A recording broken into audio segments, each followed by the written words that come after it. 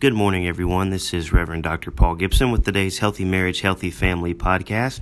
Yesterday, we looked at the biblical tools of confession and prayer in regards to what do you do with the sin and brokenness in your family? What do I do with the sin and brokenness in my family?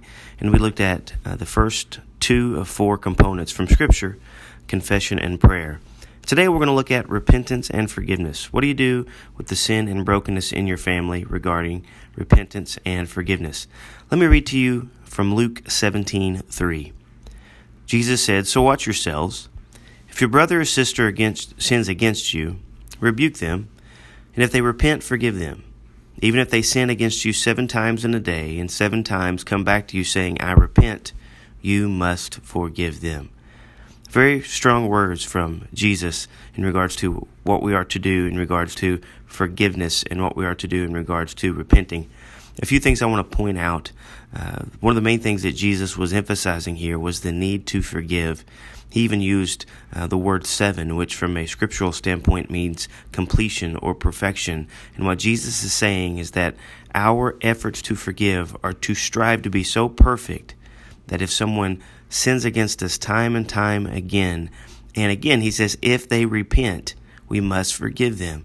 So there's a connection there between confession, repentance, and forgiveness.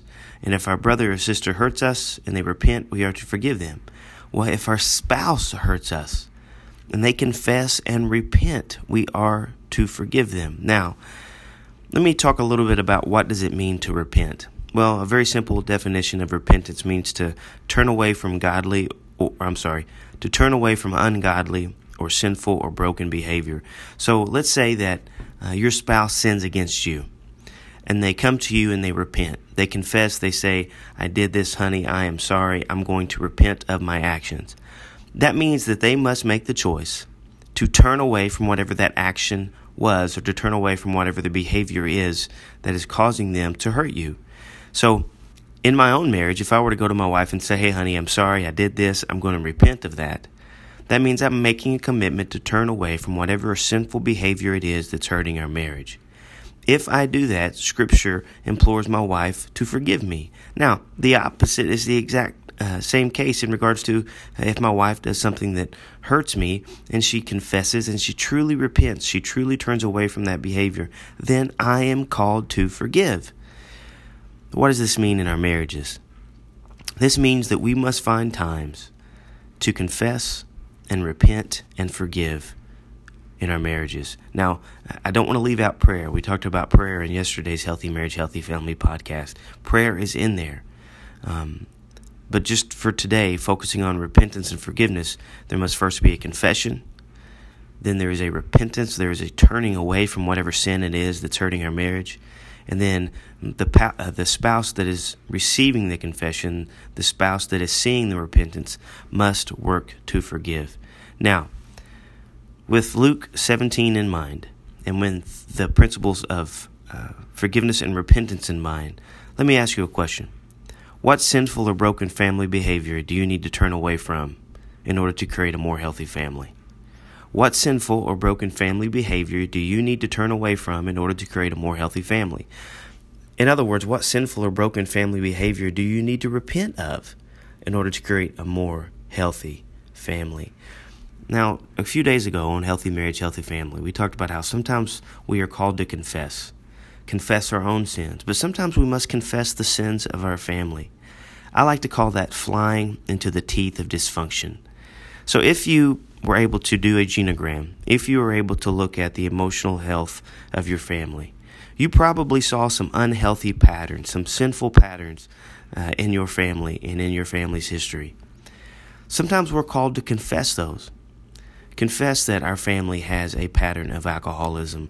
Confess that our family has a pattern of shutting down and not working out conflicts with our loved ones. Confess that our family is a constant example of power struggles. And we understand that all that generational sin can be passed on to us and it can affect our marriages. Well, sometimes we must confess that to our spouse, that, "Hey, honey, my family has a tradition of alcoholism, and because of that, I'm going to enter into this marriage and I'm not going to drink because I don't want that affecting our family. Or, again, I've shared this with you before. My family struggles with anxiety. And one of the things that I had to confess to my spouse early on is that I struggle with anxiety.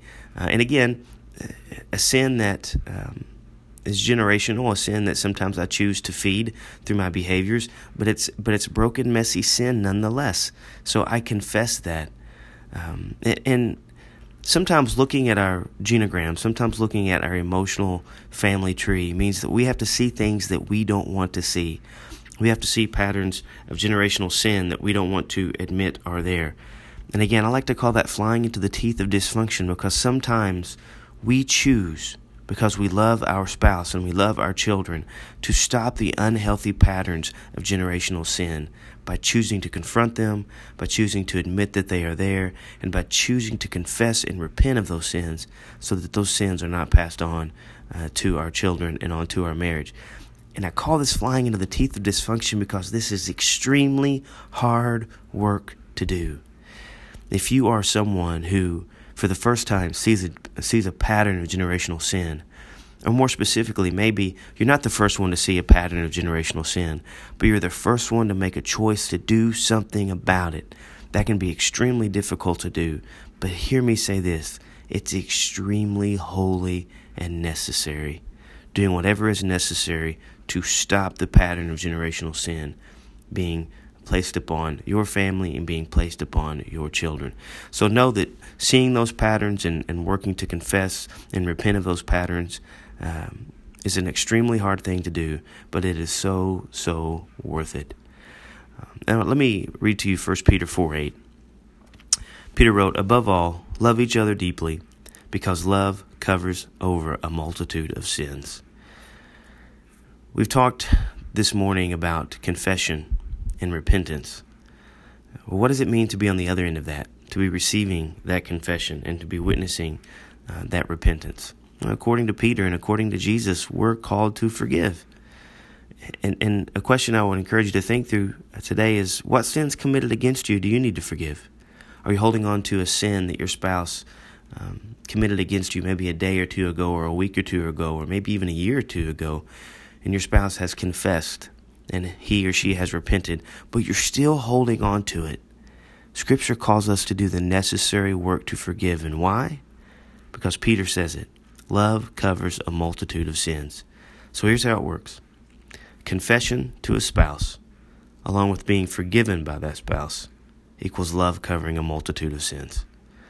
Confession to a spouse plus being forgiven by that spouse equals love covering a multitude of sin within marriage. Now, we are not the ultimate forgiver of sins. Jesus Christ is. But again, according to Luke, what I read earlier today, we are called to embody that forgiveness and to forgive someone when they confess and repent. So what do you do in regards to the unhealth and the brokenness and the sin that's in your emotional family tree? You confess, you pray, repent, and forgive. And I pray, as you're listening to Healthy Marriage, Healthy Family, that you see those 4 biblical characteristics, those 4 practices are going to be part of everything we talk about here at Healthy Marriage, Healthy Family. Confessing, praying, and repenting and forgiving when it comes to your family.